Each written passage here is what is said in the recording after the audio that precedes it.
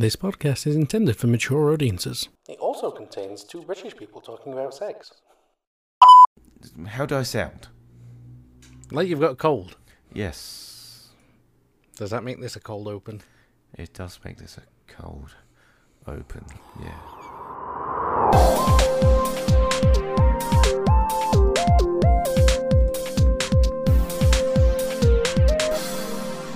Hello! Hello. And welcome to Teabags and Joysticks, the kinky video game podcast. I'm Chris. And I'm Sai. How are you, Chris? Could be better. I mean, I'm getting better.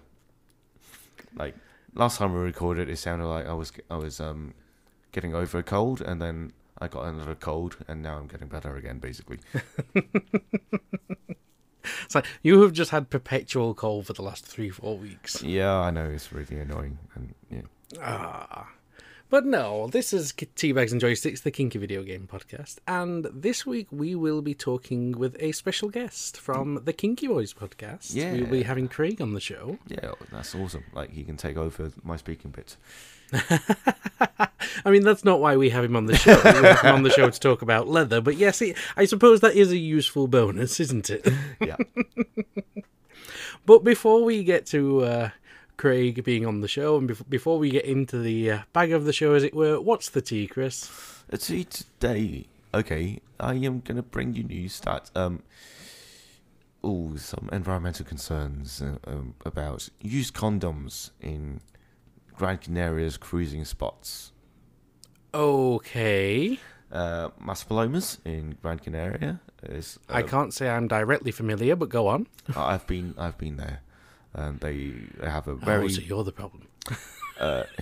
Maspalomas has a very popular a fetish week thing in October. But anyway, the news is used condoms being just dumped on Gran Canaria's sand dunes. They're choking some giant lizards to death. Oh no! I know. Shouldn't happen. No. Guys, take your rubbers with you. Clean up after yourselves. Yeah. Like, you're getting dirty, that doesn't mean you have to be dirty. Like, just because you're being filth doesn't mean you have to be trash. That's a good, yeah. I want that on a shirt. Just because I'm filth doesn't make me trash. No, like, guys, like, come on. Clean up after yourselves. Yeah, I know.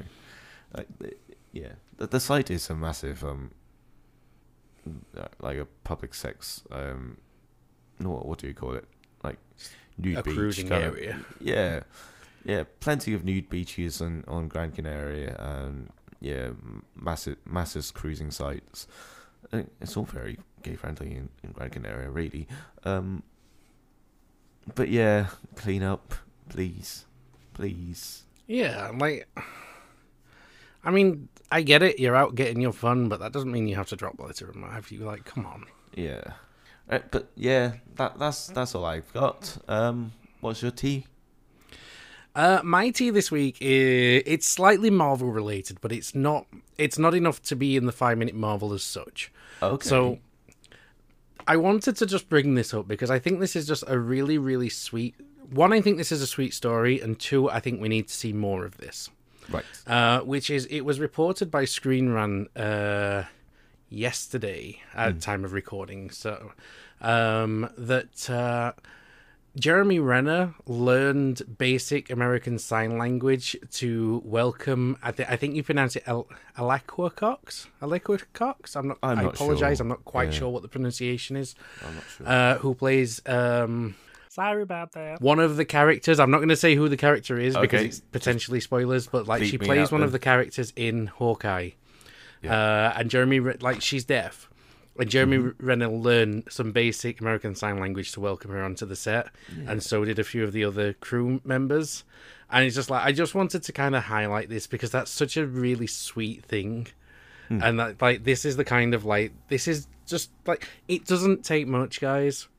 No. And it means so much, like, when you do this kind of thing.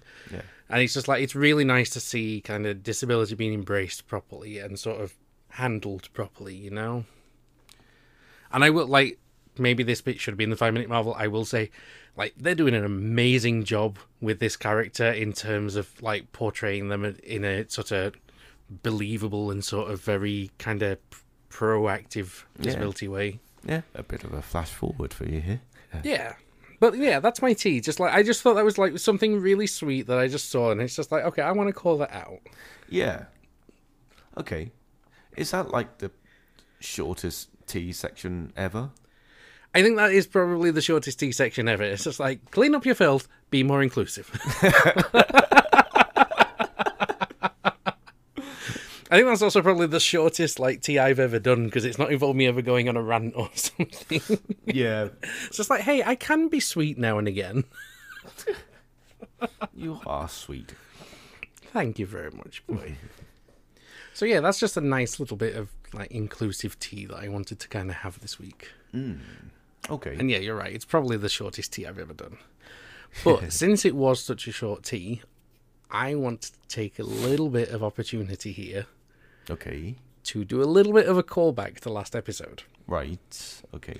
So last episode you were talking about Lewis Hamilton and the Progress Pride flag on his helmet. Yeah. And I want to put my hands up here and say, hey, I was wrong. Oh, okay. I still have a little bit of a reservation with this. Now, let me just say, my reservation is that I still feel that we should do more, and that there is an amount of fatigue that comes from rainbow capitalism. Mm-hmm. But I think I was a little bit unfair with the way that I was approaching it in this case with Hamilton. Okay. And I think one thing that, one thing I like should do is turn around and say, hey, like, I got that one wrong. And I was talking with a friend who actually grew up in Pakistan, and they were saying to me, it's like, hey, like, yeah, okay, I hear your point that, there's more that could be done on the ground, this, that, and the other, but in terms of the effect that this will have for people on the ground over there, because there isn't necessarily those charitable causes and routes that you can donate to over there, it will make a big difference to know they're not alone. So, you know what? I'm going to put my hand up and go, I was wrong last week. Okay. Right. Okay. So I just wanted to put that out there, and I'll cop when I've done something wrong. But with that said, shall we move over towards the main part of the show and introduce Craig as we enter into the bag of the show? Yes, please. Hello, Craig. Hello. Glad to be here, guys. I'm glad to have you, my dear. Nice to have you. So you have actually appeared on our show a couple of times before as a voicemail, but this is the first time you're actually appearing sort of quote unquote live on the show, as it were. I am now fully manifesting. So for the sake of our listeners, do you want to just introduce who you are, what you do, etc.? So my name's Craig. Some of you may know me as the host of the Kinky Boys podcast. Mm-hmm. And if you don't, we highly recommend it. Yes, please check it out. I think our audiences would have a large crossover. Yes. So, oh, yeah. Yeah. So, as well as doing the Kink Education podcast, I do bootblacking around the London leather scene, primarily for Leather Social. I'm also on the committee for the London Leathermen, so I'm kind of getting involved in the community that way. So I'm just a all-round kinkster. Yeah. And it was with that angle of sort of the bootblacking and the Leatherman background, etc., that we wanted to bring you onto the show this week. Because what are we talking about this week, Chris? Oh, we're talking about leather gear. Yay. Yeah. So the plan is that this is kind of a little bit of a follow-up. Because so previously we've talked about gear in general. Yeah. And we kind of talked about it in kind of a Gear 101 type scenario. If you like. It's the idea this week is that we're going to be talking a little more specifically about gear, and specifically leather gear, which is why I wanted to bring you on, Craig, because you've got a much firmer background in this than myself. I'm fairly new to leather. We have a general idea of every bit of gear, but specifically, no. Yeah, well, I'm happy to give as much knowledge and facts as I can. Mm-hmm. Yeah. Well, I mean, shall we start from... Let's start from the angle of sort of how you got into leather, because leather's been around in the gay community since, well, basically as far back as the gay community goes. So like some of the earliest depictions, etc., date back to like the 50s, etc. Yeah. Tom of Finland's like a big one. But sort of for you personally, where did your interest in leather start? So I've always had an interest in leather as an aesthetic. Mm-hmm. And even from an early age, as I started to learn about the gay community and sort of the traditions and archetypes and just how it was laid out, I was automatically drawn to sort of the more kinkier side, the power dynamics, Mm-hmm. and particularly the image of Leathermen really drew my attention. So I kind of dived into it head first. I like kind of knew, right, that's what I want to be. That's what I want to aim for. So was it always a case of sort of that was your, I guess, perfect target sort of thing, or was it more you kind of stepped into it gradually? Because I know for me personally, when I came into the scene, like I was familiar with the leather side of things and everything. I'd seen it in sort of a lot of the media, etc., that I'd consumed. But I actually stepped through rubber first. And rubber kind of gave me the idea of sort of being in gear and giving me that sort of thing at a much more accessible price point for me personally. And then I ended up maneuvering into leather afterwards. So I dived headfirst into leather, which was quite an impressive feat for almost broke 18-year-old. I was actually quite lucky. My first 2 bits of leather was a leather bar vest that I actually got from my town's Saturday market army surplus stall. Oh, okay. Wow. Yeah, I don't know why it was in there, but the army surplus stall had this traditional leather bar vest. It's actually from a brand called London Leathermen, which isn't about anymore. Right. But for years, they used to make a lot of the fetish gear for the UK. Interesting. Gotcha. Yeah, so like looking into it, I was amazed at like, oh my god, this thing I picked up for 10 quid at a Saturday market has all this history that's already connected to the leather community. Wow. Okay. Yeah. That's kind of fascinating. I really want to know why that was in there. Me too. Like I know, right? There must be a story there. Because when you say looking for gear, like I never think of surplus stores of all places. Well, Surface store, you pick up, your camo gear and your army kit, but not. Well, I always remember there being army surplus stalls at like Pride fair markets, like back when Brighton was like an open park event. They had an army surplus stall. So I'm guessing at one of these events, it just got circulated around. Okay. That's interesting. So that was the bar vest was your first piece of leather gear then? Yes. Yep. What was yours, Chris? Oh, mine was leather was yours bar a bar vest as well? I think it was. Yeah, mine was a bar vest. Because mine was a harness. Mine was a harness that my mother bought me, although she insists that she bought me dinner. So I was it was my first time in London, and me and my friend had gone to Regulation back when it was at Islington. And I'd been in there and I saw this vest. I'm like, oh, I love this vest. And it just so happened that like I ended up on a phone call from my mother. She's like, oh, hey, so what are you doing? And she's like, oh, I'm just like having a look at gear and things. Like I have a very liberal relationship with my mother, thank God. That's nice. And she's like, oh, it's just like, have you picked anything up? It's like probably worrying what I'm going to bring home, in all honesty. It's like, oh no, I've just seen this kind of this harness that I'm thinking of buying, but it's just like I don't know if I can really afford it because it's a lot of money. It's just like, oh okay. It's just like it hangs up off the phone, sends me a text message like, oh, I bought you dinner, and I look in my account, and I'm like, yeah, that's not just dinner. That was the exact amount of your harness, the price of the harness. I think it's interesting though because like leather for me, in my experience, and maybe you have a different look on this, Craig, is it's one of those gear pieces that I tend to think can be a little bit off-putting if you're coming into the scene like fresh, as it were, because the price on it can be quite high. Oh yeah, leather amongst fetish gear is the priciest thing. And I definitely think the leather scene in recent years has suffered because of that. Like, you notice there's a definite age shift when you move between like sort of the sporty lycra gear, then into the rubber gear people, and then at the end, like the leather gear people tend to be this whole other age group because like to invest in like leather is a lot of money. Yeah, fair point. Like, I mean, that being said, there are ways around it. Do you mind if I name check a brand? No. So Leather Addicts. You can only find it online. Right. But they specialize essentially in cheap leather for A, fetish, and B, cosplay. Oh, okay. And you can get like a full leather shirt from them for about 60 to 80 quid. Which, as far as leather goes, is the cheapest end you could probably hope for. Probably, yeah.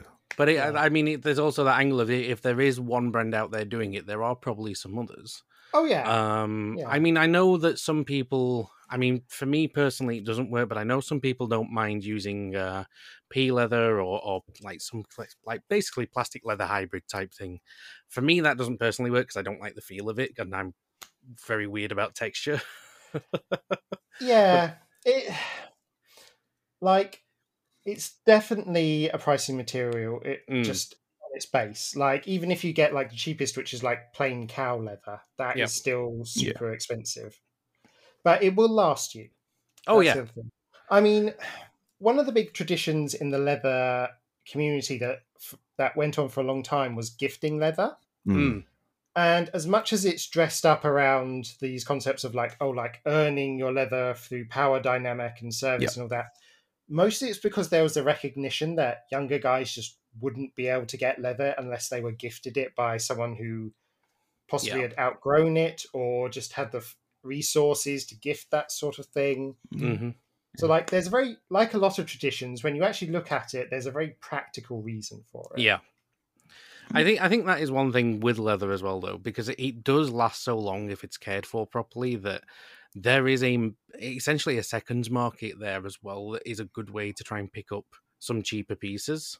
Oh yeah, like as long as you soap and moisturize your leather, it will last you decades. Like, I think we are going to come a little bit later into kind of the caring for leather side of it, but I think one thing I want to hit on maybe a little bit before is the idea of sort of what you can do with leather, because I think that sometimes we get very structured into kind of this set kind of almost like Tom of Finland-esque like idea of what leather should be. Yeah, that sort of biker bluff full body outfit. And in reality, that's not all that there is. Like it makes a significant portion of like what you see on the scene and things.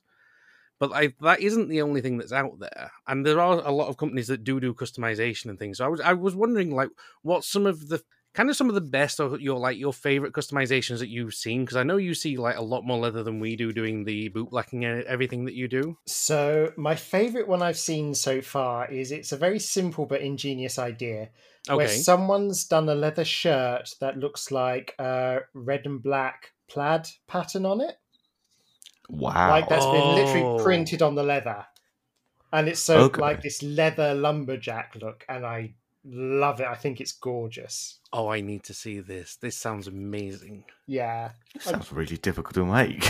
Yeah. Yeah, I can't imagine that's a straightforward... Yeah, because to get it, you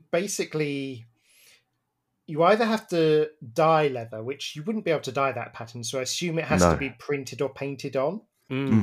Now, obviously, that comes with the thing that eventually, over time, leather paint will chip, like all paints. But you can do restoral methods on that.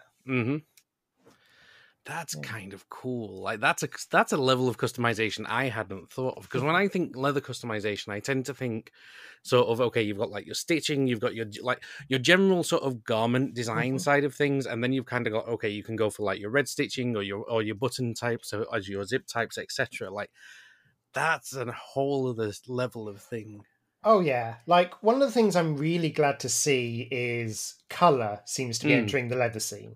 Yeah, like the lycra and rubber scenes very much led the right way with this, with bright, bold colors, and the leather scene finally seems to be embracing them.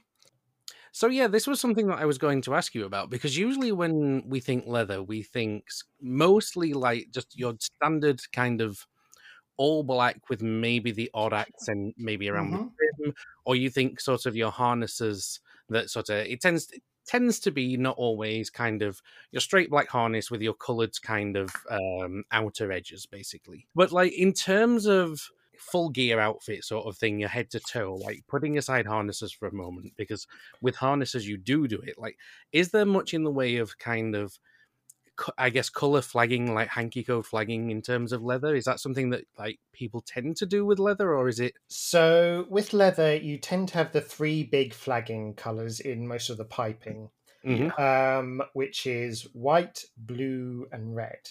Yep. So if I remember correctly, white is they're just up for sex, blue is specifically for fucking, and red is fisting. Yeah. Oh, and yellow for this. Yeah. Now, over the years, I think people have started using that for flagging less and less, and more just for aesthetics. See, I was going to ask you about this, because I think in rubber, while there's some of the big ones that do carry through, like red and yellow do tend to carry through. Like you get people like myself and Chris, for example, who like our rubber gear is red, white, and black, depending, like in various combinations. Chris, yours is more red and black. You don't tend to have the white trim like I do, right? No. So, like, I was curious, like, how much of this do you think is actually flagging? How much of this do you think is just more of a, like, these are my colors type of thing? Right now, it's definitely becoming much more of these sorts of my colors thing. Especially with the Mr. Righello shirts, which famously are quite multicolored. Yeah. So what I would say is always ask people. Never just assume because they've got a coloured shirt on or coloured piping what they're actually into. Yeah. Oh, no, definitely. I mean, I know we've definitely had people come up to us before, Chris, and go, hey, like, so is that just, like, colour, or is that because you're into it? It's just like... No, I get a lot of this on, like, say, Recon as well. A lot of, like, fisting people would come messaging me. That kind of thing. But, yeah, I think the general trend for all kinds of gear these days, I mean, these are not flagging colours, really. Yeah, I think we are seeing the hanky code kind of not die off, but it's definitely retreating. See, I would say a lot more people are becoming more interested in it. Really? Like, maybe it's one of those things where it's just my social circle, but it definitely seems to be having a renaissance of people particularly properly flagging hankies again. They would use actual hankies to flag rather than flag it on their clothes. Yeah, and I think I would definitely agree. Like, I think I've definitely seen more of the hankies in the scene sort of up north. Yeah. In terms of gear, like colour flagging on gear, I think it's becoming less of a thing. Yeah. Apart from sort of, like we say, the sort of three big ones sort of thing. Yeah, even so. Yeah. Like, for my gear, a lot of people know I go in heavy on the hunter green, which did start from a place of flagging. Like, I am very much a boy. I'm a leather boy. I can be a daddy's boy. So I like to flag that. So a lot of my gear is hunter green. I also just like the colour. Yeah, it's a nice colour. Yeah. It's a very nice colour. That's fair. I mean, for me, like when at the moment I have red on my bar jacket, and I tend to wear red in my boots as well. And that's not a flagging thing for me. It's just like red is a colour that really works on my skin tone. Because I am a very, very pasty son of a bitch. So it's just like, you give me red and it looks like I have a little bit of colour in my cheeks. So, what misconceptions do you think there are when it comes to leather and leather gear? A lot of people find Leathermen quite threatening from the visuals. And I have to say that's really not true. They are some of the... At least the Leathermen I know, because again, everyone's experience can be different. Different areas have different feels to them. But most of the Leathermen I know have been the warmest, most welcoming people I've ever met. Yep. Oh yeah, I agree. I would have to agree with that as well. Yeah. I think it's interesting that leather gets tied to this kind of hyper masculinity idea, and with that comes that sort of intimidation factor.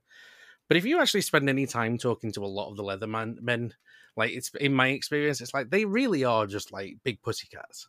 And yeah, totally. And some people might take offense at me saying that, but it's just like I don't think I have ever met a single Leatherman on the scene that like I've ever had any reason to have any objection to in any way. Yeah, and it is like Leathermen can appear quite standoffish because a lot of them, especially the older ones, I do find just have had that really practiced leather bar scowl that they used to try and look intimidating and therefore hot. Yeah. I know the look you're talking about. Yeah, but it is pure facade, and most of them are really nice if you just speak to them. Yeah. And I think that is a fairly common thing in kink as well, but I do think leather kind of probably suffers from that kind of misconception slightly more than most. I don't know. It is definitely a very common thing in kink, like all the bondage and torture or whatever. Like, kind of sounds scary, but actually, none of that. Right? Is there any other misconceptions that you think there are with leather, or? None are coming to mind at the minute. I'm sure as soon as this interview's over, I will think of one. I think that's always the way, isn't it? It's just like when you have to like stop and go, right, what do people tend to get wrong? It's just like your mind just runs blank. Well, I'm sure on your show you've done that many a time where you've like ended the recording and at the very end you've gone, oh damn it. You know what? This has given me time another thought of one. Okay. A lot of people assume people into leather must be into power exchange and BDSM. There are a lot of leather guys that just do it purely for the feel and the aesthetic of leather. Yep. And like that is their fetish, is the leather gear. Yeah. Yep. I think one thing that I see fairly regularly, but it might just be because of the company that I keep, is there's a lot of people that I would say they're in the leather community, or at least sort of very much sort of adjacent to it, who their big thing is very much the process of caring and the service of caring for the gear alongside. And this is kind of maybe a good time to segue across to kind of more of the boot blacking side of thing. And I mean, do you want to just like kind of give us kind of the elevator pitch of what boot blacking is? So boot blacking is essentially a position of service within the wider leather community. It's most popular in the States, though it's starting to make its way over here into the UK. As the name implies, the main thing is polishing and blacking people's boots, often at bars and clubs and events. So we'll have a little station, you'll come over, and we will essentially shine your boots for you. Yep. And I guess, one of the other reasons we were keen to get you on here is because with your experience doing boot blacking, etc., you've had quite a bit of experience of caring for leather and sort of how you kind of handle it. So I guess my key question here is kind of for someone who is just getting started with leather and someone who's kind of learning the ropes, as it were, what's kind of the essentials that they need to know when it comes to sort of caring for leather, whether that's cleaning, whether it's the polishing side of things, etc. So generally, just keep in mind, leather is essentially tanned skin. So it needs what skin needs, which is to be cleaned and to be moisturized. Those are the two big things. So a very mild soap, I actually use hard shaving soap, like the old-fashioned kind where you lather it up with a brush, because that's a scentless, very mild soap. Interesting. Because again, what helps preserve the leather is oils. These days, most of the time, I recommend plant-based oils. Right. Because animal-based oils will go rancid, so you have to clean them off more regularly. Right, okay. But yeah, even just plain, unscented, cheap skin moisturizer like E45 will do the job. Oh, really? Of course, you can get more elaborate ones. Like my favorite go-to is the Mr. B leather oil, which is almond oil with added dye in it.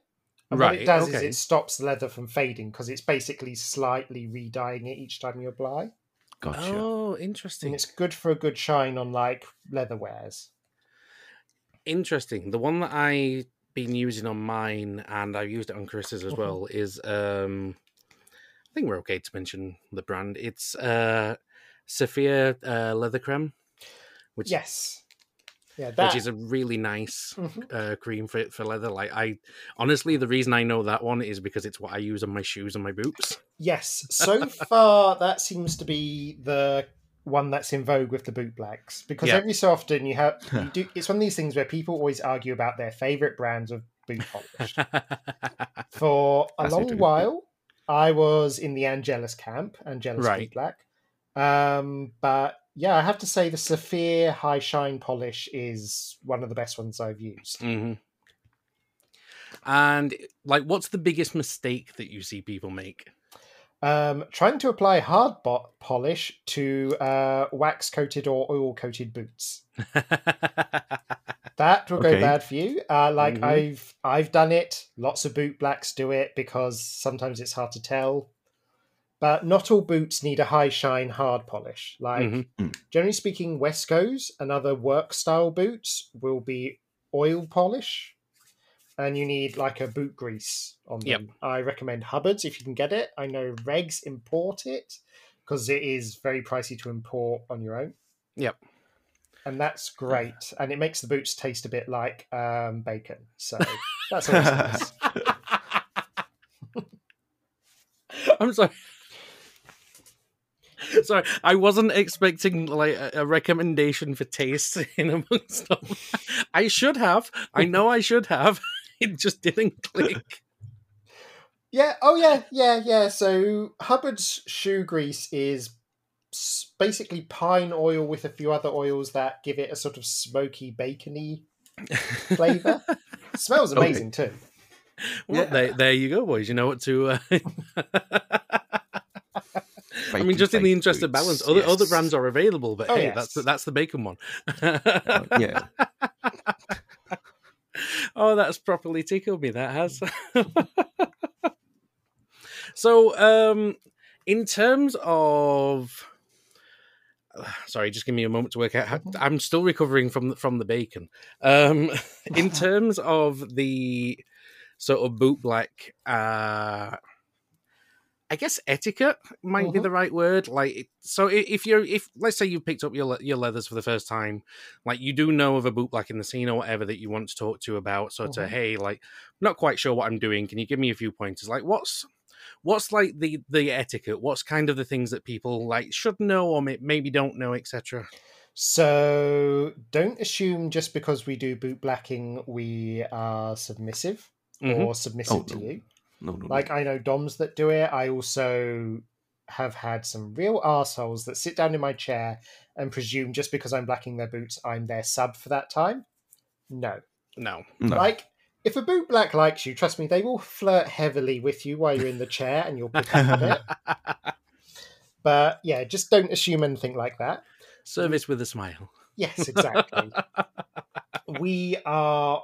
Most of us are quite open to answering questions. Like, I got a lot of people in my Twitter DMs just asking me, hey, how do I do this? Can you give me tips on these boots? I've got this problem. Yep. And I'm happy to share my knowledge. Oh yeah, like I know I've messaged you before and gone, hey, like, because I messaged you just before my graduation and went, hey, is there any chance that we can try and make this work to try and get my gear down to you to get sorted before my graduation as well? Yeah, and also a lot of people have just directly asked me, like, how much would it be if I could ask you to, like, do my leathers or restore my jacket or something like that? One word of warning, I will say, don't try and shop around if we give you a price, because we all talk to one another. We know what our prices are. We know what our time's worth. Yep. And we talk to each other about it. I'm going to say it does seem to be a very close-knit... And I think it's true of, like... I think it's... Okay, well, actually, before I say that, do you consider... Like, obviously, I think there is very definitely an amount of symbiosis between them. But like, do you consider the bootblacking community and the leather community to be separate entities, or do you think they're kind of one and the same? Bootblacking is sort of a sub community within. So it's with a niche within a niche within a niche. But that's why it's so tight knit, because once we found each other, we kind of made sure to stay in contact and make our own little circle. And this is what I was going to say. Like, it does very much seem that sort of the leather community and the bootblack community is a very kind of, I don't know what other word to use other than sort of tight community. Like, it's very much kind of, it seems that everyone knows everyone. Like, and it doesn't seem to be like location based in my experience. Like, quite often, like, I found myself talking to a leather guy in Manchester, and he's talking about guys in London, and then mentioning, oh, such and such, and I'm like, oh yeah, like I know them. Like, oh yeah, like especially between the communities between Manchester and London, the leather scene is so porous. Like people going out in between. I always, if I can, go to Manchester Leathermen because I find that like their leather weekends because they are amazing and they're such a friendly group. See, we've not had a chance to head over for that yet, but it's on the plans for next year, I think. I mean, have you actually been? I haven't been yet. No, I hadn't had my pieces. I was going to say I hadn't had my pieces of leather before. Like, well, yeah, I'm like saying this month, last month rather. Exactly. Chris just got his first pair of leather trousers. Ah, fantastic! Which look amazing. But yeah, like we haven't had a chance to do like Manchester Leathermen, or we've not even been down to the London scene yet. And I know there's a fairly big scene in London as well.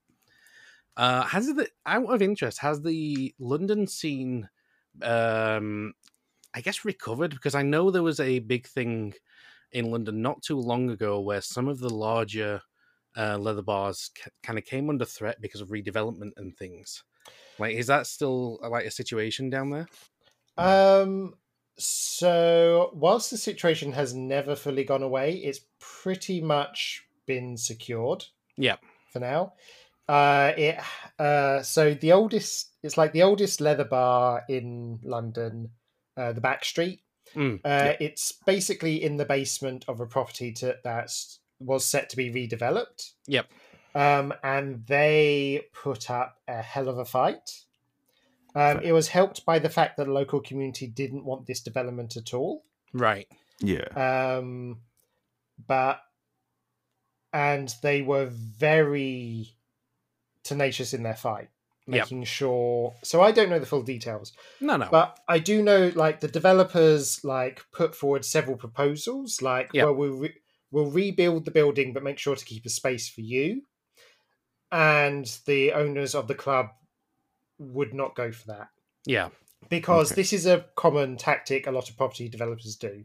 Mm-hmm. They promise a space and then they don't build it. And then just say, well, it's built now, what can we do? Yeah. No, that's fair. And it's one of those things that I think it seems to be, in my experience, that in London, it seems to be a thing that's cropping up more and more of being a problem with the scene in general. I think in Manchester, it's quite lucky that they have the setup with the village the way that they do, because it doesn't seem to be as, I'm not saying it's safe from it, but it doesn't seem to be as prone to it. Yeah, because in London, a lot of the older leather bars tend to be in the areas ripe for redevelopment. Yeah. It's an ongoing battle, and it's not an entirely losing one. A lot of spaces have been given special protections. Yeah. Like the current mayorship and London, I don't know what it is, council, they have made special categorizations for like historically relevant bars to the community. Right. Okay. Like I know the Royal Vauxhall Tavern has it. I know the Black Cap has it, and that has actually pulled it back. Oh, okay. So originally the Black Cap got shut down and sold. Right. But this, between the community protests that were constantly going on and it being retroactively given this sort of protection, it's now being wheeled back, and whoever buys it next has to use it for its original purpose of awesome, a drag bar, essentially. Oh, that's brilliant. Okay. That's really good to hear. I do think this is a problem that is never going to fully go away. No, I don't. It is very much an ongoing battle. Yeah. And this is one of the reasons why we need to kind of support our queer venues and support like queer spaces, queer initiatives, and things like that. Yeah. So last thing that I wanted to touch on you with is I know you yourself and a couple of others, if I understand this correctly, are spearheading the creation of a bootblacking federation. Is the correct word, I think. So it's the UK Bootblacking Association. Sorry. Yes. Yeah. Right now, it's basically a very large Telegram group and a Twitter profile. Okay. But the idea is you get in contact either through the Twitter profile or one of us, and we field out if your bar or event wants a bootblack there. Right. So you contact us, and we'll put out the call, say any bootblacks in this area want to do it for this event. Yeah. Okay. And obviously, anyone wanting to learn to be a bootblack, like if you've been listening to this and your ears are perked up and saying that sounds like something I want to do, get in contact with us. Everyone is very keen to mentor new people into it. Yep. And I was going to ask you that next. So if people wanted to learn to do it, like if people were sort of looking at leather and had a few questions around care, etc., is it sort of okay for them to be approaching you as well through that channel as well? Certainly. Okay. So I love to explain. I will sit down with people and walk them through it. I will help them. I'll give them all the information I can. If you want to get a good grounding, there are 2 books. Bootblacking 101. I can't remember the author. And the other one is Beyond Bootblacking by Daddy Wendell. Okay. And between the 2 of them, that will give you the best grounding you can in leather care and boot shining. Awesome. Okay, I need to put those on my reading list. Yeah. So I think that's all the questions that I have on hand. I don't know if you have any that you want to follow up with, Chris. No, I haven't got it. Yeah. All right. But yeah, so thank you ever so much for joining us today, my dear. It's been lovely talking with you. And if people would like to hear more from yourself, or if they'd like to find you elsewhere, where can they do so? So if you want to find my personal social media account, it's Bootblack Cub across most platforms. So Twitter, Instagram. I'm Bootblack Cub on the Mastodon server on bear.community. So for my personal accounts, you can find me there. As I previously said, I also do my own podcast, the Kinky Boys Podcast. You can find us at kinkyboyspodcast.com or Spotify, Apple Podcasts, Google Podcasts, all the normal areas. Yeah. Essentially, if we're on the platform, the chances are that Craig is. Yeah. And we also have a Patreon. If you want to sign up, listening and you like what you hear, please do that. I'd love that. Yep. So that's where you can find me. Yeah. So thank you ever so much for joining us. And Chris, shall we take this opportunity to add the sugar to the show as we say goodbye to Craig and head into the 5-minute marvel? All right. Yeah. 5-minute marvel coming now. So Hawkeye came out. Yes. And it is the most wonderful time of the year. And Rogers the Musical and all that and all that. Oh, I'm seriously hoping we get Easter eggs of like 2 or 3 songs from Rogers the Musical at some point. I know. It's so prominent in the show. Every episode, you see an advert of Rogers the Musical. Like, yes, I want more. Oh, I wonder if they've got plans to do some sort of Christmas special thing with it. Because I know we're getting the Guardians of the Galaxy Christmas special. Yes. But it would be kind of cool if we got here's 2 or 3 scenes from Rogers the Musical. That would be kind of neat. Yeah, I mean... Although it makes me wonder, are they shopping it out to kind of make it a real thing? I don't know. Yeah, exactly, right. It's kind of got that feel, but I don't know. Yeah. Shall we just quickly contextualize that we are 3 episodes into Hawkeye right now? Yes. So by the time this comes out, most of the series will be over, but we're kind of at the midway point.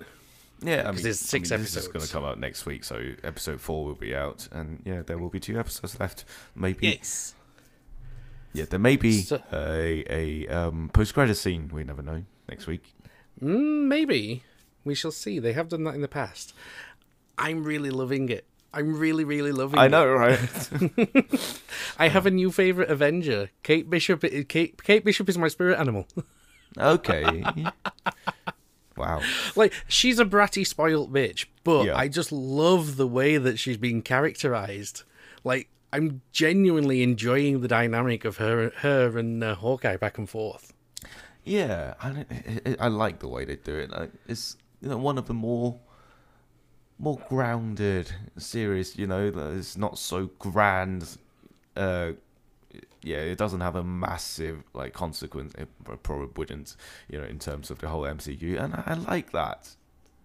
So do I, and I'm really liking how much they're humanizing Clint. Yeah, Like as they've well. been like they've done it a little bit in some of the movies, but it never really landed in the same way that it is in this series for me. And it's really, really nice to see. And it's nice to see him have the human struggles with the hearing and everything. It's like, oh, what happened? Cut to a montage of every explosion that he's been in the middle. Yeah, It's like, yeah, that'll kind of fuck you up. exactly right. But it's just like, it's interesting. Where is this going to finish for me? Because, okay, we know that part of it is that he's training her. Yep. Do we think that the end of this is going to kind of be the official kind of retirement of the character? Because I'm kind of getting that feeling. Yeah, I think Clint Barton is going to retire. Yeah, I'm okay with this. I'm okay with that. Yeah, If this is how they send him out, that's a good ending for a veteran.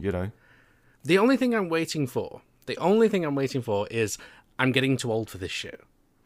Because there's been so many times along the way that he could have said it, and I'm just like, it's going to happen at some point, surely. Or they're going to do something to allude to it. Yeah. Because there's so many clear Die Hard references in here. Yippee-ki-yay, motherfucker. So there's one small detail that I want to kind of notice as well, which is Okay. kind of a big detail, and you'll see what I mean. The scene on the bridge, Yes. shooting the arrow into the air, Yes. Clint had a Pym particle arrow, Yes, it does. It does. but it was branded with Pym Industries. Hank Pym, who has famously wanted nothing to do with the Avengers, wanted nothing to do with Stark & Co., wanted nothing to do with the government, True. is now making arrows for Hawkeye? I mean, it could be, and he could have got some particles from Scott Lang or something, and he just put the logo on himself. That's a stretch. I mean, know. yeah, but that would be a weak reason for it to Yeah, be that's a that way. stretch. I mean, I don't doubt it is purely just the writers looking at the sandbox and going, hey, this would be fun. Yeah, exactly. But, that's actually kind of a cool little progress thing in the universe. Yeah, I think they're probably gonna put. I don't know. I just saw the massive word Pym, and that's it. Yeah. Can we also acknowledge the fact that they actually showed the classic costume up in the drawing Yes, and ripped it for how stupid it is? it is stupid though, but yeah. I love like these comic accurate costumes is now popping up in various places. Yeah. Excelsior.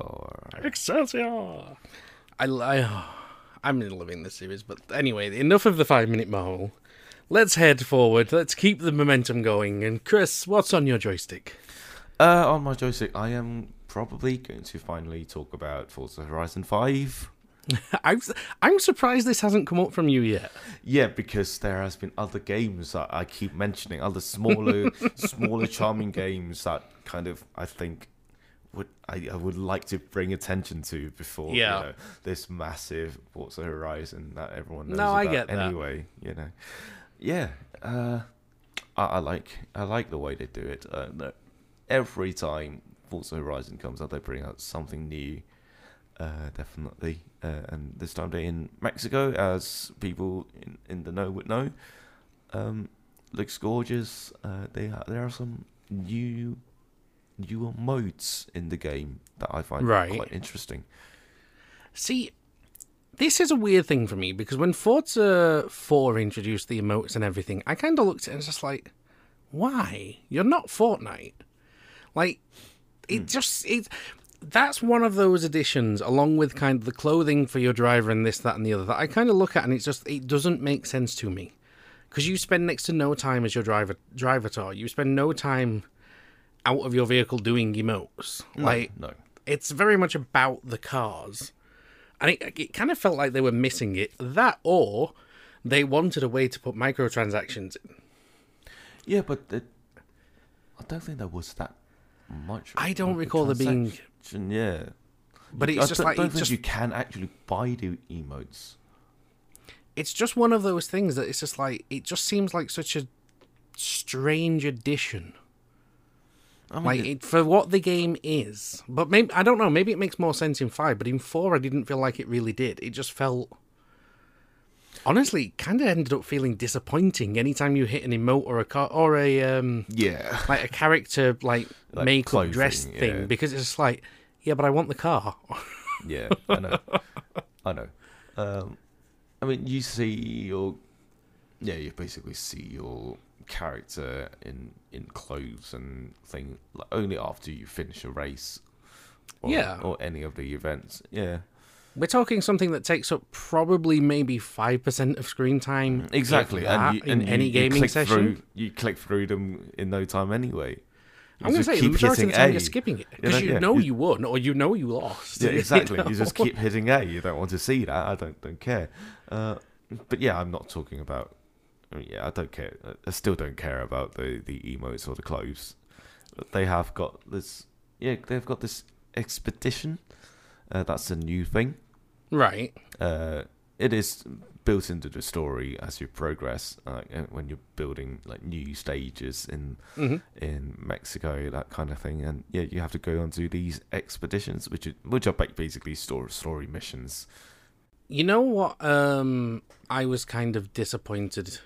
What? In Forza Horizon is that we haven't actually been given a track editor yet. And it's like, I kind of like the idea of having the ability to make your own track or make your own courses and things. And as far as I'm aware, we haven't been given this yet. Wait, what do you mean by making your own track? So you remember how in Horizons 3 they had the Hot Wheels DLC? Yes. Like, that would have been a perfect time for them to kind of introduce the ability to make your own like loops and circuits and things. Okay. And like, I'm very surprised that we've not had that come in through the Horizon franchise yet. I mean, in Horizon, you can plot your own course. Oh, can you? Yeah. When did that get introduced? It was in 4. Okay, I must have missed that. Yeah, you can make. To be fair, I didn't spend as much time playing 4 as I. Yeah, probably... you can make your own blueprints, and you can plop down checkpoints in places, and yeah, you can plot your own course. And does that continue into 5?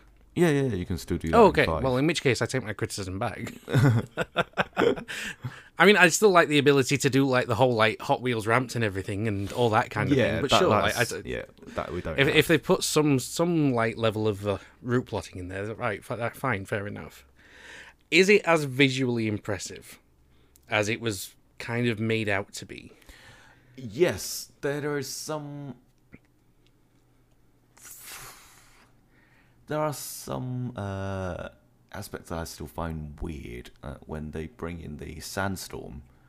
Right. I thought it looked just odd, but then I've never been in a sandstorm, so I don't know what it looks like, but that's not how I imagine a sandstorm would look like.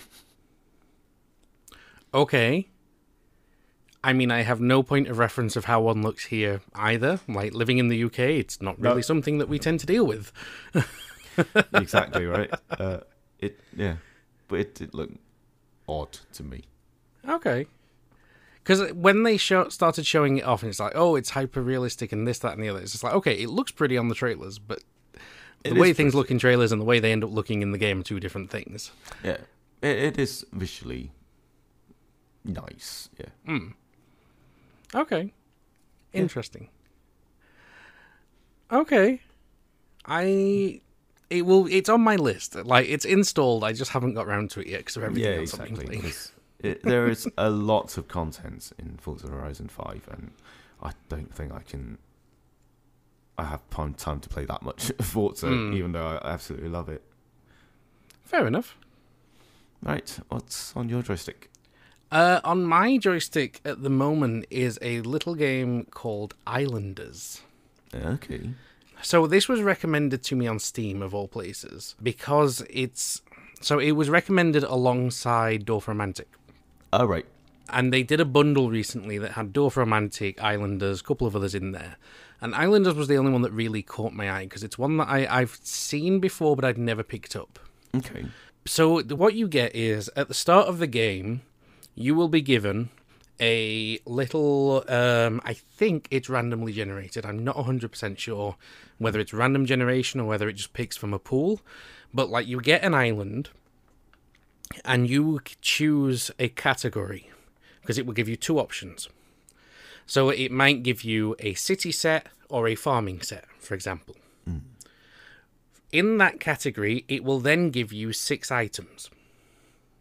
And those 6 items you place on the island. Okay. And depending on what you place, depends on how many points you get. So, let's say, for example, you choose the farming one. Let's go, there's a lumber mill one. So let's say you put the lumber mill down, because that's a fairly common one as well. Okay. So if you put the lumber mill down, and it's next to a cluster of trees, you will get 2 points for every tree within its area of effect. And every item has a slightly different area of effect, but, like, you'll get, like, 2 points for every tree in its area of effect. Okay. And that's how you score your points. And then your next one that you put down might be a sawmill. And if your sawmill is near trees, it'll get 1 point for the tree, but it might get 4 points for being next to the lumber mill. And then, like, as you go on, you start building up these points. And as you reach different thresholds, then you start to get a new category that you can choose from. And the idea is it's a high score game. You keep going until you get to a certain point where you can't put anything more down because you can't get more score, or until you run out of pieces.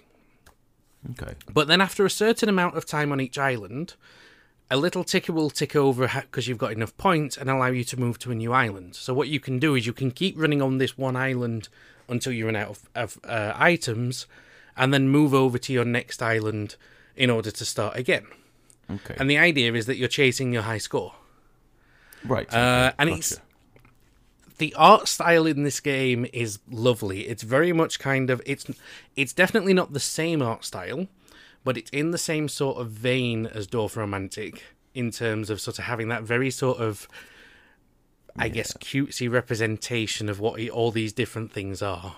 Okay. And it's got that really nice kind of relaxed at the end of the day, just want to play something that doesn't stress you out until it does type of thing that Dorfromantik has, you know? Yeah. And it's been one of those games that I've found really weirdly engaging. Like, I will sit down and go, hey, I'm just going to play this for like half an hour while I wait for whatever to happen. And I'll still be there 4 or 5 hours later, not realizing how much time has passed. And everything about that game is just so really well designed. Okay. Yeah. Like, you're very quickly into the game. The soundtrack of the game is so relaxing. Good. I've streamed it for a few friends, and like they'll not necessarily be watching the stream, but they'll just put it on just to hear the music because they just find the music such chill sort of effect on it. I highly, highly recommend it. Okay. That's always a good sign for a game that you can just lose yourself in it. Yeah. And it's very much one of those games that, like, it's got some attention in the mainstream, sort of from YouTubers, etc. Okay. But it hasn't sort of hit that critical mass that a lot of like little games sometimes do, like from the indie titles. But it's like it's one of those hidden gems. Yeah, fair enough.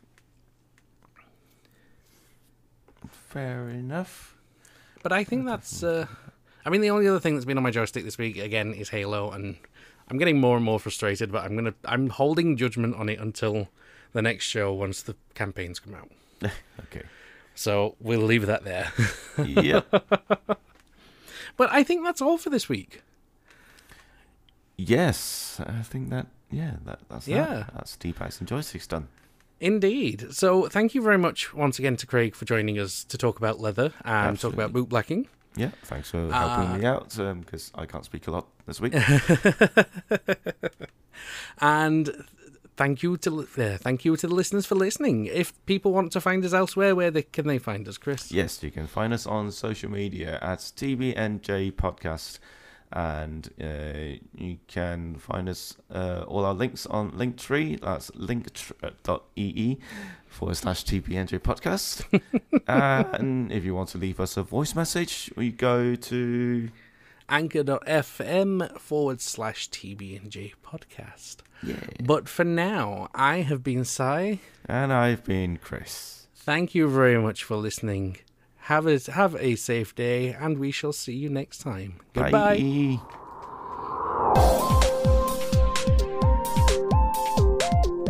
This episode of the Teabags and Joysticks podcast was edited by TB&J Sai.